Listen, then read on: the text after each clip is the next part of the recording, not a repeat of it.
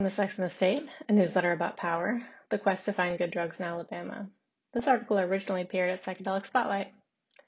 One of my first serious considerations when contemplating moving back to my hometown of Huntsville, Alabama from San Francisco was, how am I going to do drugs there? It's not easy to find good drugs in Alabama. It wasn't terribly difficult to avail myself of drugs in SF. My deep ties with some extremely sex and drug positive communities made it even easier. In SF, I walked a few blocks from my studio in the Tenderloin to the chic or Nob Hill to buy any drug I wanted from a beautiful artist/dominatrix.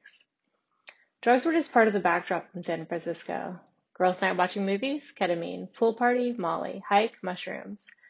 Tuesday night OnlyFans collab, ketamine, coke, and whippets. I tried 2CB after a friend offered me some at a play party. Psychedelics were also easily obtained and easily consumed.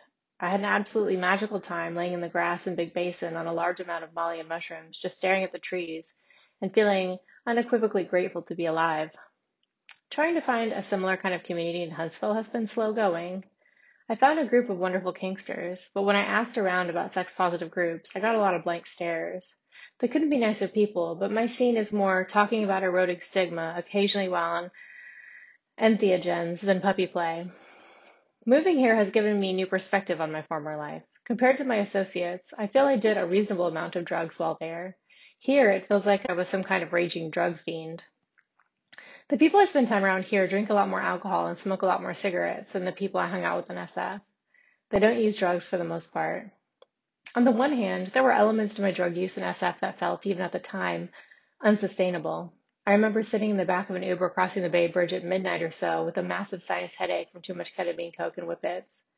With a day job, a newsletter to OnlyFans, volunteer work, and chronic illness, I knew I didn't have the spoons to make this a lifestyle.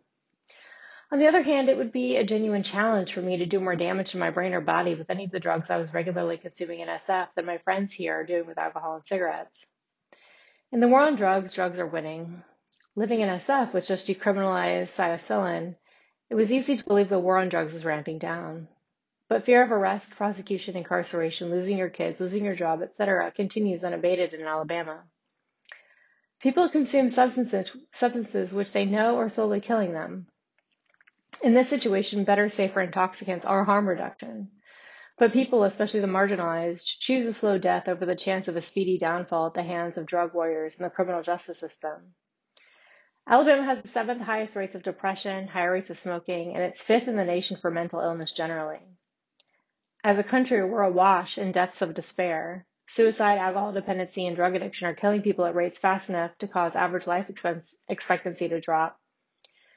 Psychedelics have been shown to treat these problems more effectively and with fewer side effects than what's available legally. There is hope on the horizon. At the University of Alabama, Birmingham, Dr. Peter Hendricks, professor of public health, is studying psilocybin's potential to treat cocaine addiction.